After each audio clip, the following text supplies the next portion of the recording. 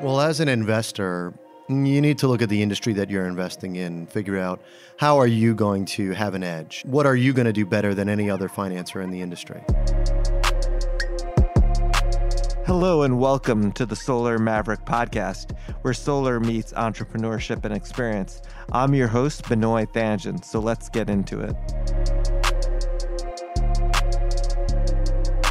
Welcome to the Solar Maverick podcast. I'm your host, Benoit Thanjan. I'm really excited to have our guest here at Solar Power Northeast in Boston. It's John Chai Manis.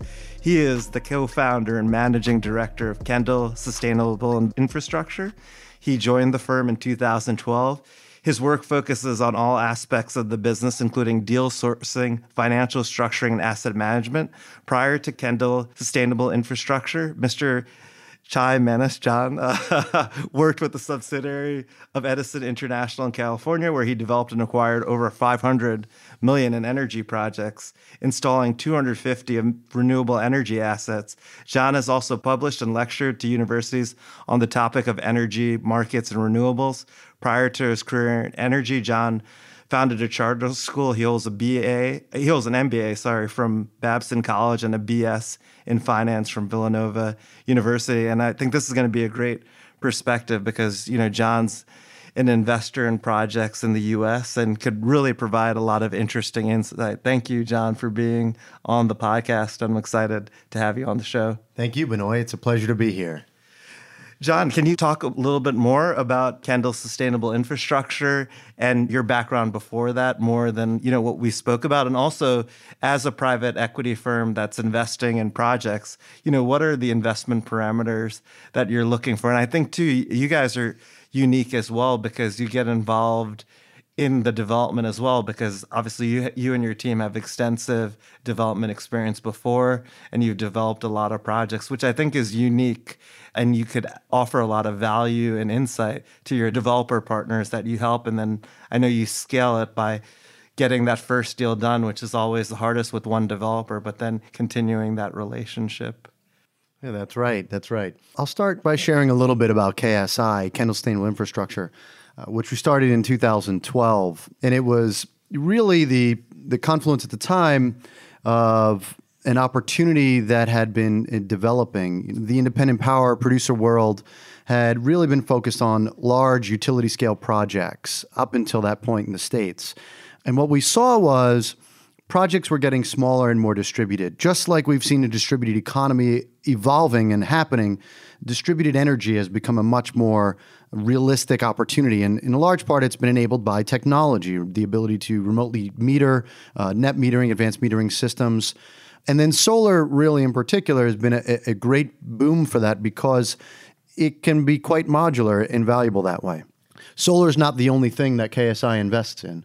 We also invest in other sustainable infrastructure projects, so small hydro, things like wastewater treatment. We've looked at some energy efficiency as well. There's quite an array of things that KSI invests in. But the basic topic that we really focus on are markets that are a little bit more inefficient, markets that are smaller, and we look to deploy capital on the scale of 1 million to maybe 10 million in a particular discrete investment at a time. And when people think of infrastructure traditionally, that's way below the radar, and that's really been part of our niche. Definitely. And can you talk about, too, like when you partner with developers, how are the different ways that you help them as far as like adding value? So not purely just, financing the project, but it seems like you also get involved earlier stage when you think like a project is potentially a good investment opportunity. You're willing to work with developers and add value to the process. Can you talk a little bit about that? Because I think that's unique, and we're actually seeing that more common in the industry as well, where developers are looking help from financial providers to provide value in the development process and life cycle. Well, as an investor, you need to look at the industry that you're investing in, figure out how are you going to have an edge? What are you going to do better than any other financer in the industry? And what we look at are people, processes, and knowledge transfer. So we're really looking for teams of people, developers that we like, frankly, that we can work well with, that we trust. We're looking for processes, scalable, repeatable processes. And then knowledge transfer. We want to share our knowledge with developers. We're not your traditional Wall Street investment banker, and we're not your typical the cheapest cost of capital coming in, looking to everybody's trying to fight for every penny, where maybe the contract ultimately becomes a weapon where you promise the lowest dollar or the top dollar, and then every twist and turn in the road, you try to carve back a penny or half a penny and get back to it.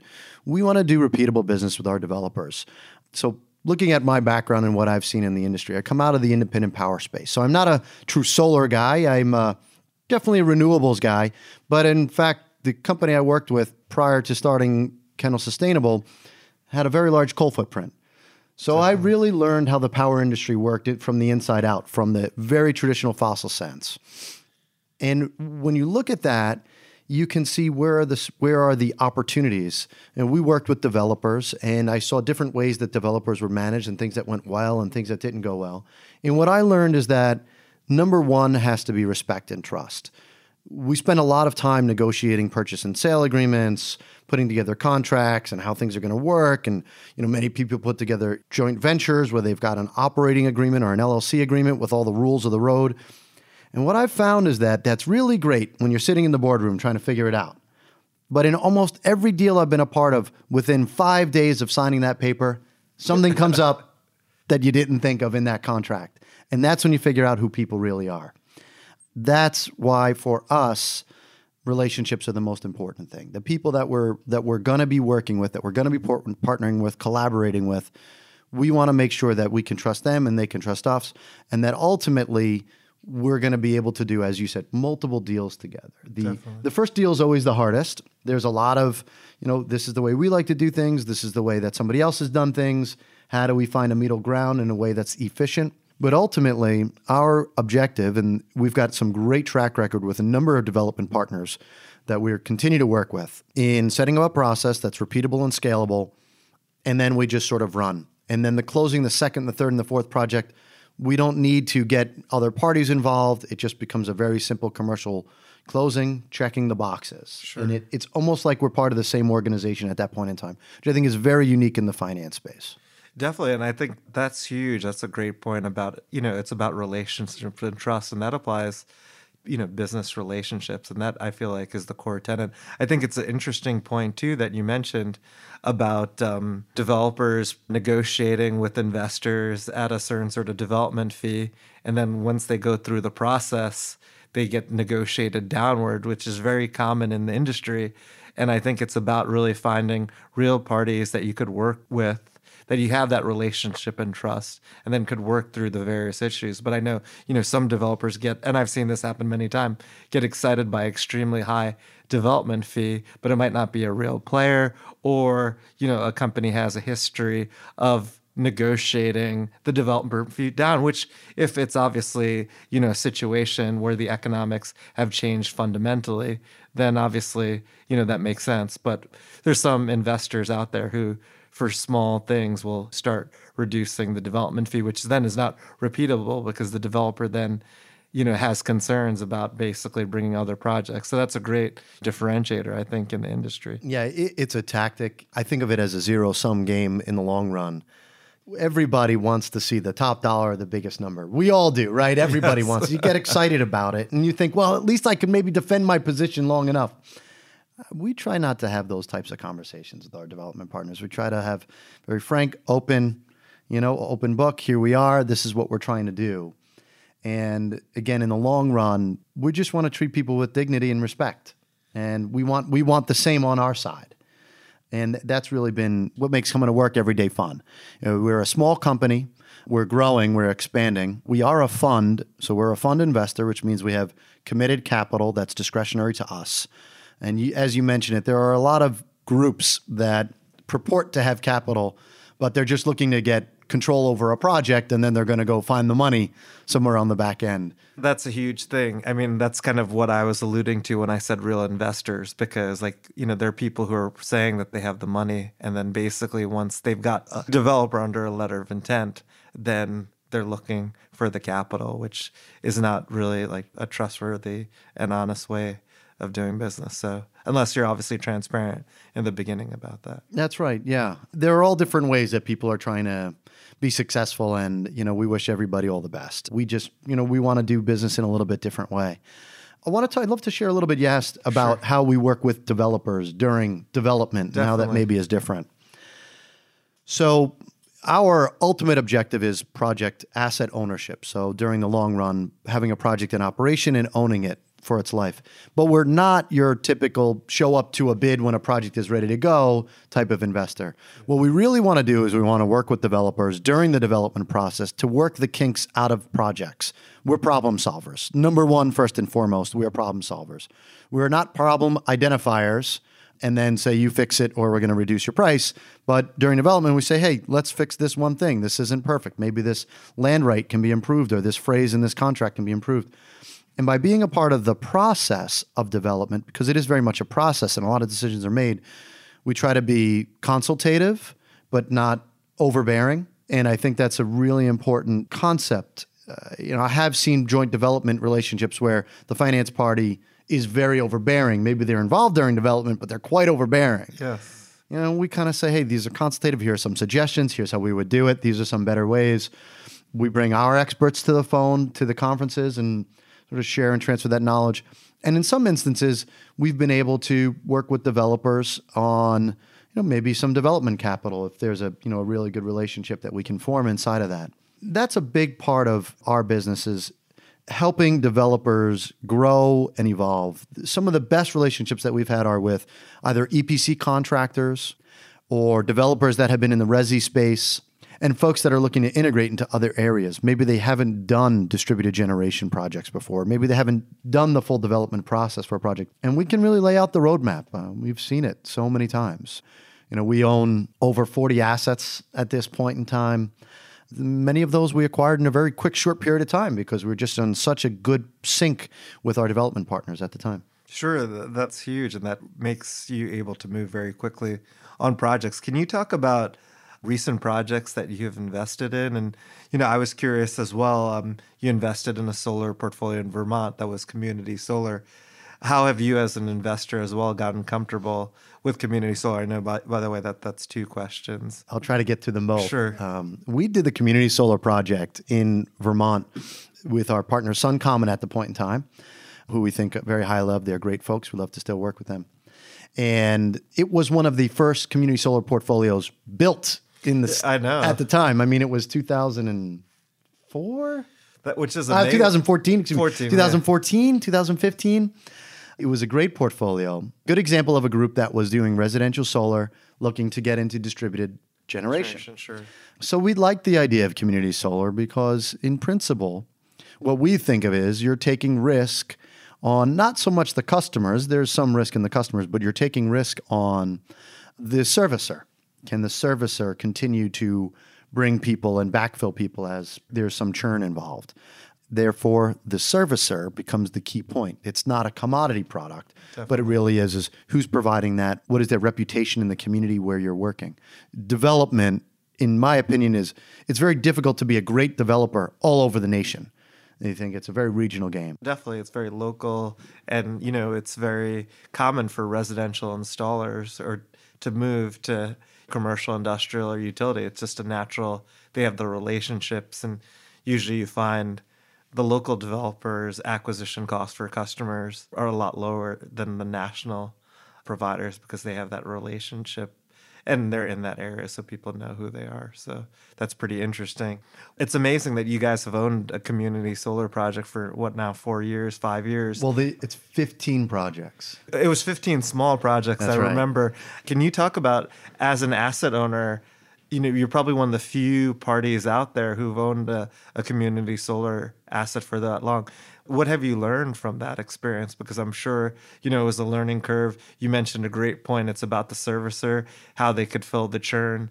Can you talk a little bit about that? It really keeps coming back to the people matter. We've been very fortunate in that we think we do our homework on the front end. We do good due diligence.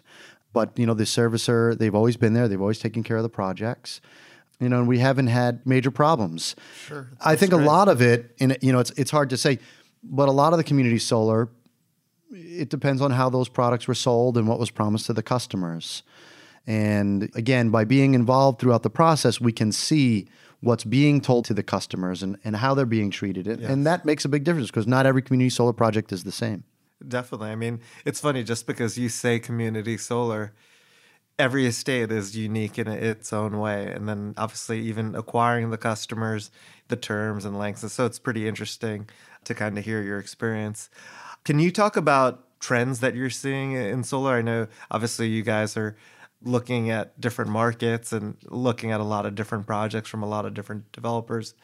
Can you talk about some, recent trends that you're seeing? I know we talked about a couple of them before the podcast interview, and I thought it was really some interesting insights that we haven't heard on the podcast. Absolutely. So we were just talking about community solar.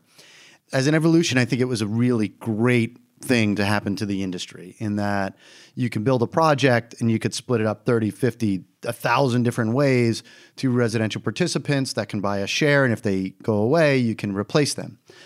It's expensive to manage the churn. And that business is, something that needs to be balanced properly. And that's probably the biggest risk in the system. There's something that's come up recently, which is the zero-term contract for community solar. And I think that's a really bad idea. The proponents would say, this is really great because people can come and go. They're going to come and go as they please. Sure. How are you going to force a 75-year-old person to stay in this contract for 25 years? And, you can see that as a sales organization, and I make that very clear. It's a sales organization that's focused on receiving compensation the day that a project goes in service. They want the easiest, quickest thing to sell. From an asset owner's perspective, these are 25-year assets.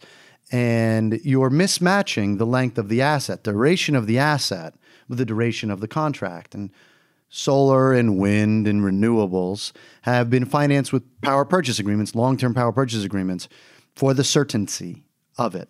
Because the price of power, at a certain point, if it goes down, your investment becomes inverted, right? The typical investor is waiting somewhere between 7 to maybe even 12 years in some cases to break even. Yes. That's a long time to break even. Definitely. If the power prices can invert in that period of time and they're not what your projections were, your asset is entirely underwater and that got pushed out tremendously. So I think that, the other analogy that some proponents would say is, well, it's just like retail electricity. And we've got retail suppliers, and retail suppliers come and they go and they sign you up for 6 months or 3 months. But the difference is retail suppliers are buying their power forward maybe 2 months or 3 months, maybe 4 months at a time. They're not buying 20 years worth of power, to make the illustration again. And the biggest fear is that as the cost of the product continues to decrease, solar power installations get cheaper, the next project that comes online is cheaper. So guess what you're going to sell your power for when everybody churns? The market rate. The market rate, which is the rate that the next project is coming online at.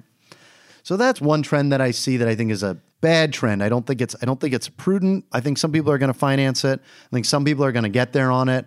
I just hope that as an industry, we don't go head over heels like we did for yieldcos. It was another thing that, again, we identified in our organization that this is an unhealthy way to do business. Can you talk about what is a yieldco? What happened? Obviously, very briefly. Sure. Sorry, you opened Pandora's box. I did. All right. So to recreate history here, a yieldco, which were generally publicly listed, were invented, or they were a financial type of investment that was put together, and it was to own and operate these solar projects, which makes a lot of sense. That's what a lot of people do. There were a couple of problems with it. First of all, it was done with public money, and it was sort of sold to the street as a growth and a yield play. And basic business, it's very difficult to be growth and yield, because if you're growth, that means you're reinvesting in your business. And if you're yield, that means you're kicking out all the dividends. So you can't be both. That was sort of one, which is a fatal flaw. And, really the way that the investment banks pitched it to the street was probably not as well thought out as it could have been. Definitely. The second thing was most of these yieldcos were owned by development companies. Development companies make money the day a project goes online. Their goal is to get a project out of development and put it into service, and then they make a development fee. And then they go on to the next and on to the next. So their cycle of money is 6 months, 9 months. et cetera, and then they make their money back. Maybe they make 2, 3, 4 times their money on that particular project. They're not really looking for the long run. But what they did was they owned yieldcos. So they were motivated to sell as many projects as they could to this captive vehicle with other people's money, no matter the cost. And what we found were yieldcos were the development companies were selling to the yieldcos, which they controlled, although there was in theory some separation of powers, but it really wasn't that separate, at lower and lower rates, meaning the development company was making bigger and bigger profits while the yieldco was taking a longer time to break even on their money. And then at the same time, the yieldcos were sort of burdening themselves with more debt and then going to the public markets. So every time they used up all their money, they would issue a bunch of debt, and then they would go to the public markets. Well, it didn't take long for Moody's and S&P to catch on before they downgraded one after the other of being on the risk of insolvency because they're so locked up with their debt. So those are a couple of things. I'd call it conflicts, management, maybe misalignment of incentives, and this belief that you could be a growth and a yield play at the same time. Definitely. Close-ended funds that raise a pool of capital, that invest that pool of capital, that can work because you're saying what you're going to do. It's going to be a yield. Sure. So those are yieldcos. But I'd love to talk, if I could, about going back to Trends some you're of the seeing. trends that we were talking about. Two other trends that we spoke about outside of the first trend, which is an interesting perspective and great point. Yeah, the community solar. So the other one is, and this is really a message to the solar industry, we're selling our product, electricity, at a discount. And I can't tell you the amount of developers that come into my office and tell me, yeah, we're selling the power at a 30% discount to the retail power. And I just look at them and I say, are you selling retail power? And the answer is yes. And I go, well, why aren't you selling it for retail power? Yeah. Any other business operator in the world would sell their product at the market price. It's the way that the oil industry works. Sure. You sell to the market price. If you can generate and produce more cheaply, you get more profit margin. In solar, somehow we're bent on giving it all away. Yes. And I think as an industry, that is a very poor thing to be doing. Number one, it devalues what you do. Individually, as a proprietor, you're saying my product isn't as good, so you have to take it for less. I mean, everybody wants a savings, and a certain minor savings to maybe the retail power is not a bad thing in a contract to have. When you start looking at deeper and deeper discounts, I just don't see how it's a sustainable business. Who makes money in that industry? That's true. I mean, that's a great point. I mean, it's interesting because a lot of other industries would actually charge more. Your third-party energy suppliers are charging you more residential for renewable energy. So why, in this situation when you have a solar project, that you should be giving some discount to the retail rate. And I think most customers now are a lot more educated about solar, about climate change, are willing to pay the same price or even a premium. So I think that's a great point. Why should, especially a deep discount, when you're talking about more than 10 to 15%, that just seems like a lot to give up, especially because that's the highest sort of revenue for the project. So, and I think, I love solar. I love being part of this industry. It is one of the most exciting, quickly evolving. People are motivated and energized, and so many of the folks in the industry really believe in what we do, which is wonderful. I just think we need to pause for a second and look at what we're doing as an industry and say, we're a mature industry. We're grown-ups here. Sure. Let's not give away our product. Just to put it in another context, I mean, the way that wholesale power is traded is generally there's something of a reverse auction, right? They call it. Yes, definitely. And there's a price taker concept. So the market signal is sent and it says we need this much load. And then the nukes show up and they say, well, I'll take whatever price is given.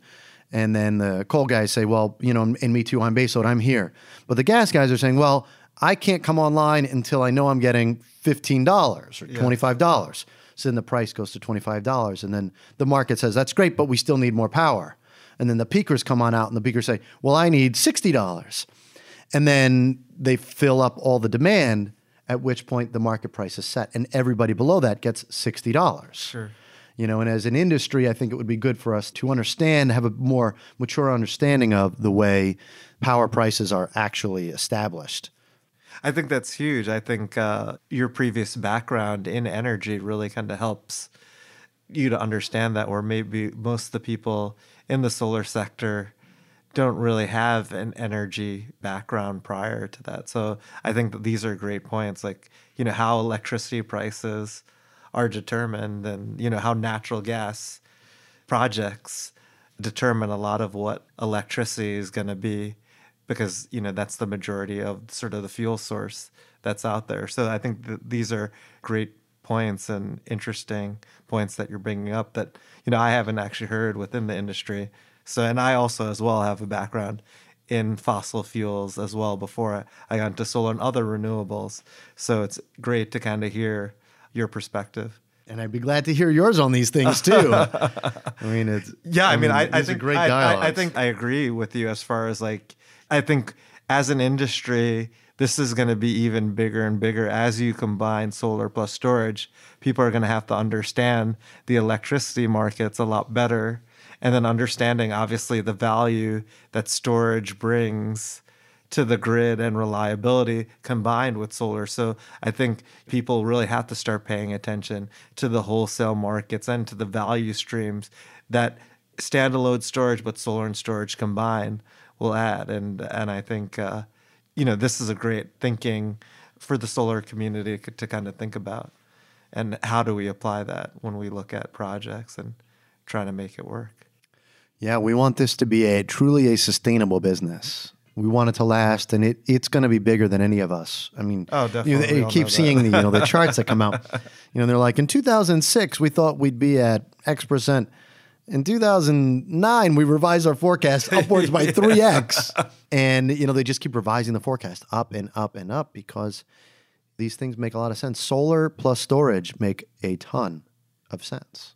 Yeah, and it's going to be a huge opportunity that's going to go for years and years. If you look at the percentage of solar actually on, right now it's pretty small. Have we hit 1% in the United States yet? We probably just broke 1%. I think we just broke 1%. So really the next 50 to 75 years, especially when we reach grid parity in most states and you're not dependent on incentives, that also is a game changer. And obviously costs keep coming down, the efficiency of panels as well, and then combining with storage. And once storage gets more affordable, wind and solar as an intermittent power source, now you're able to use at all times when you have storage. And obviously storage has other benefits as well. It's pretty interesting what's happening in the industry. And then I think you had one more point, or was that, or do you want to? Yeah, no. The other... For trends that you're seeing in the solar. Yeah, the other trend, or maybe commentary on policy. Policy does support changes. For lack of a better phrase, you need policy to support a change from A to B. No matter what that change is, I think those frameworks are really important. In the States in particular, and maybe globally as well, we see different types of policies. And, each in the United States, we're very unique in that we don't have a single national energy policy, which is really unique globally, right? Most countries have a single energy policy. And we've got 50 states. And 50 unique. Policies. And even inside of some states, we've got some variations. Definitely. And then obviously you have to then as well work with the different utilities in the utility service area. Everybody acts the same. They don't act the same. So there's a whole as well. No. Let's say if you're working in Massachusetts with National Grid, it's totally different from another utility within the Massachusetts service territory. It certainly matters. The one commentary I'd put, or the one observation I would say is, the concept of a declining block of an incentive, it makes sense. It's rational, that over time you kind of wean off of an incentive or a program, and that makes sense. Some of the incentives that I've seen that are harder to make sense of are ones that are incredibly front loaded. I can understand a grant, maybe, we're trying to drive down the cost, but in the long run, some of these things, Illinois is an interesting market because we're all drawn to it like a moth to a flame right now. But, they have a nice REC program, and the RECs are 15 years worth of RECs. But for some reason, they've decided to pay them out in the first 3 years. Yes. 3 or 5 years, over a very short period of time. So you get this incredibly weird cash profile. You're getting all this cash up front, and then after they drop off, you're getting de minimis amount of value for your power. And these are supposed to be power projects, not incentive projects. Sure. So things that are overly front loaded, they kind of blur and they distort both markets, pricing, And they make it more difficult. So for any of those policy creators that are listening to this podcast, please consider long-term incentives, maybe a declining block, but try to match the incentive with the duration of the asset. Definitely, I think that's a good point. And two, you also have to consider too, like the cash profile with the federal, investment tax credit, and then 5-year maker depreciation. That's a huge amount that you're getting. There's already a lot you're getting out of the gate. And then you're including a rec incentive. Those are interesting points. And about declining block, like obviously the SMART program in Massachusetts is structured that way. They kind of use the megawatt block program in New York as an example to do that. So these are really interesting trends and perspectives that you're bringing up. So thank you. Some of the harder ones you bring up New York is, this when you put the capacity value, the distributed capacity value of an asset into the VDER stack, right? Sure. Which is this value of distributed energy resource pricing that changes any month. Yes. Right? And its capacity. And, the capacity markets are, first of all, pretty ill-defined. And second of all, very ill-defined at the distributed energy node. It's a very difficult thing to understand, difficult thing to finance. So we can understand from the owner's perspective, from the IPP perspective, if you will, the policymaker's desire to have the value of the energy resource valued at what it's worth at its point in time or place. But there needs to be certainty in order to have a robust program. Definitely, that's a good point. And I think that's been challenging for New York. New York is going to be a great market, but I think a lot of financiers, with the complexity of VDER and it not being a long-term sort of cash flow stream, it's really halted a lot of investment and development. I know there's a lot of obviously projects in the queue and projects are getting built that were based before the VDER net metering or VDER 1 or something with the transition market credit. It really kind of depends. I don't want to get into all the complexities related to it, but I think that's a great point for policymakers to look at it from a financier's perspective on what's bankable. Then, theoretically, at the end of the day, right, these are 20, 30 plus year assets. And investments, right? The capital doesn't go in just because you feel good. Yeah, definitely. It has to obviously return a certain amount for the investor. They have to get some sort of fixed cash flows to be confident to meet their return requirements. So I think that these are great points, John, that you've mentioned, and this is great perspective. You actually talked about storage a little bit. I don't know if you want to talk more about storage and the opportunity, and are you guys actively as well, like everyone else in the industry, trying to figure out solar plus storage or even standalone storage? And all the conferences out there on storage. Well, I've shared a couple perspectives today. I think standalone storage should be owned by utilities. I don't think there's a market for a merchant standalone storage product. If I had my way and I could orchestrate it, I would have all of the utilities get what they wanted and let them own the storage, let them rate base the storage, and have them increase their allocations to net metering. And that would be the bargain that I would put out to all the utilities. You can own as much storage as you want. You can rate base it. You can bring back some healthy revenues to your company, but you have to allow some more net metering on the grid. And I think I don't just say that because I love this, I love net metering because I do. But, I think about it. These batteries, as you said, these are not generation devices. These are multi-purpose devices that provide power conditioning, for sort of a broad strokes phrase, power conditioning to the energy on the grid.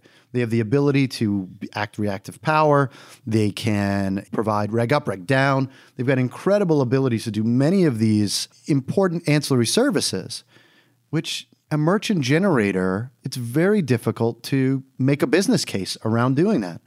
It's a regulation service, after all. It should be treated as a regulated activity and should be earning its regulated rate of return. The basic math behind a storage, if you want to own it for generation purposes, is you need to buy power at half as much as you're going to sell it for. Sure. That's in order to make what you otherwise would have paid for it, yes. Right? I mean, that's just a simple equation, just basic math. That's a really hard to find that arbitrage opportunity. And, with demand response and with the decreasing capacity values that we see, because we all now know that if you shut off during the peak, it helps everybody. Well, those arbitrage opportunities are getting smaller and smaller. Sure. So you'd almost be sort of stepping into a decreasing margin business the day you went out. Now, solar plus storage is an incredibly different situation, or wind plus storage. To the extent that you're producing electricity, the thing about electricity is you can't store it. Generally speaking, when you create it, it needs to be used. The vast majority of all the electricity used in the United States, globally, electricity is used the moment it's made. Oil, for example, you can store it. You pull it out of the ground, it's a store of energy. You can move it, you can transport it. Energy is very hard to transport also. So storage with an intermittent resource is a very powerful concept, because what you're able to do is, if you're producing electricity when not much is being demanded, you can then time shift. And the ability to time shift has value. Sure. That's really interesting insight, and I totally agree. We're going to kind of move topics. I wanted to get an idea of what made you start your own company. You joined Kendall Sustainable Infrastructure, and you're one of the co-founders. What made you move to entrepreneurship and continuing to stay in distributed energy?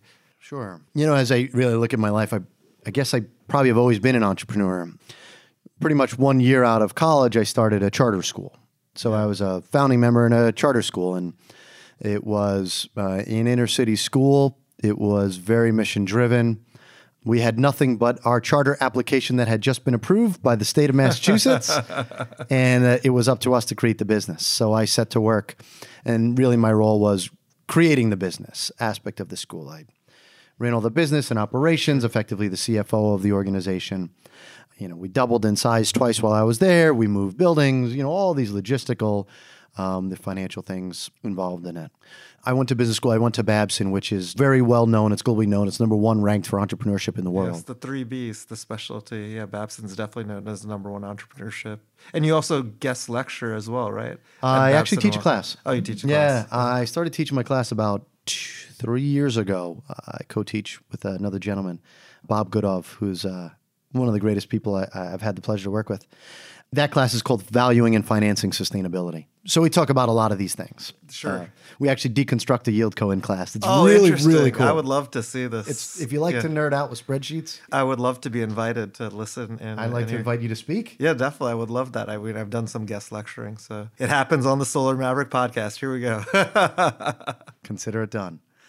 So, after Babson, when I started Babson, I identified immediately I needed to focus on what my career was going to be next after education. It was a really great thing, but I wanted to pivot. I identified renewable energy at the time. This was sort of my aha moment. It was, quote unquote, peak oil was happening, and I was getting National Geographic magazine at the time. And I'll never forget, you open up National Geographic and it's got the fold out in there. And the fold out was this wind turbine blade. It had like 75 people standing shoulder to shoulder. I was floored at the size of this thing. I couldn't believe it. And I said, this is science fiction. This is really work. And at the time, it was all getting done major scale in Europe. All the major banks, BNP Paribas, HSH Nordbank, Dexia, NordLB. Sure, the big European. And I said, well, if the big banks are doing it, this isn't just a cute thing. This makes money. So I set to work right away. I worked at local wind development. I created an internship. They didn't have an internship. The Mass CEC wasn't around then for internship programs like we have in Massachusetts today, which is a great program. And I just fell in love with it. I had the good fortune to move out to California, work with a subsidiary of Edison International for a while, worked with some very, very smart people, some of the most inspiring people I've worked with ever. I learned so much from them and I'm eternally grateful. But I always knew I wanted to do it. So when I came back to Massachusetts, I was just sort of networking around, talking to folks. My business partner, Ken Lehman, had been running Kendall Investments at the time, private equity firm, doing a variety of investments, had done some infrastructure at the time, some desalination, was very interested in getting involved in renewables, and there was just sort of a perfect meeting alignment at that point in time. Definitely. Where, there was this burgeoning market of the distributed generation. We were known, we had, Kendall Investments had some knowledge. And, we put together Kendall Sustainable and really wrote the business, and it's been a lot of fun. It was slow, very slow, like any entrepreneur will tell you. There were definitely bits in the beginning where I had to fill with consulting work and, doing other things. But we're at the point now that we've raised our second fund. We've got a nice organization of folks. We've got some really talented, very fun people that we work with, very smart and motivated. And we're just having fun. it's all about having fun, and that's interesting hearing your story. What suggestions do you have for, anyone looking to be an entrepreneur? This show is not just about solar, it's also about entrepreneurship. It'd be great to get your perspective on that. So my path was, I knew I wanted to be an entrepreneur and I knew what industry I wanted to be in, but I didn't have the knowledge. So I worked for a while first. Yes. And I think that's not a bad idea. To go out and start an advertising company cold might be a little hard. But if you work in the ad space for a while and you learn as much as you can, there's an incredible value in that. It's much more valuable even than going to school. And I think that's one thing. The second thing is perseverance. And you really need to, every day, put your hardest work in. And every day, be a better you as you're going through it. And not look and say, well, why hasn't it happened yet? But you need to visualize and realize it will happen because you've set a good goal, because you've put your head into it, and you're following through on this business plan that makes rational sense. And I think that's the other part of it. And don't get me wrong, there are some ideas that are just so far out in left field, but hey, look, there's SpaceX and, Yeah, definitely. That's happening. Yeah, definitely. You need dreamers and people who are willing to push the envelope. And obviously everyone probably laughing, at Elon Musk. And it's amazing to kind of see, especially, I'm a former SolarCity employee. Look at that. And worked for Elon's cousin, Lyndon, when he was in the project finance group. So it's just interesting. You need those dreamers out there. It's interesting too. John, this has been like amazing podcast and really great, suggestions about and advice about the solar industry, learning your story. And then the interesting part of this whole thing is actually John and I met maybe 6 years ago or 7 years ago from actually John's childhood friend, Rob Spina, because they grew up actually in Queens and Bayside. And Rob and I were actually roommates down the Jersey Shore, 209 Morris Spring Lake, New Jersey. So it's pretty funny because you never know where a contact or relationship will come from. So then, Rob kept always saying, oh, my childhood friend, John, he's also in renewables. I got to introduce you guys. And, it's interesting, all these years later. And actually today is Rob's birthday. So it's pretty funny. And he's also a listener of the Solar Maverick podcast as well. He started listening since the first episode. So you never know where you could meet and where connections can come from. Some of the most unexpected connections. Yes, definitely. I think it was at this conference that we first we first met, yes. And this was when you first kind of started the business. We were with starting Ken. And you were starting? Yeah, I was starting at that time. And we met at this conference maybe 4 to 5 years ago, actually, at this point. So and here we are. Here we are. So you never know where you can make a connection. It's all about branding. We were just joking before the podcast. John's got this beautiful Kendall Sustainable Infrastructure sort of over jacket, and I'm wearing a Renew Energy vest. So and we're talking about how it's great for marketing. So you never know where you could or how you could come up with an opportunity. You don't know how many people have come up to me when I'm wearing Renew Energy gear and asking me about the company, and I'm able to build a connection in totally public places like at an airport or at a restaurant or something like that. So just life, you never know where opportunities can come from. John, again, this was an amazing interview. I would love to interview sometime soon. I think you have a lot of, interesting points and things that we haven't heard from the industry. I really appreciate your time here today in Boston, the podcast. I know you have a very busy day coming up ahead, and I appreciate you making time for being on the show. Benoit, well, it's a privilege and an honor to be here with you, and I really have enjoyed this and our friendship and the opportunities that you're making happen in the space too. It's really something else. I'm really proud of the things that you've accomplished too over this period of time, and this podcast is just another example of making it happen. So again, thank you very much for having me. Yeah, definitely. Thank you, John, as well. And it's been amazing to see your progress as well as fellow entrepreneurs and to see the growth of his company and, how many new people and projects that you guys are working on. And obviously, we're talking about partnering on a project that we're developing, and hopefully, KSI will be our partner in it. So thank you again, John, and thank you for being on the podcast, and thank you to our listeners. Bye.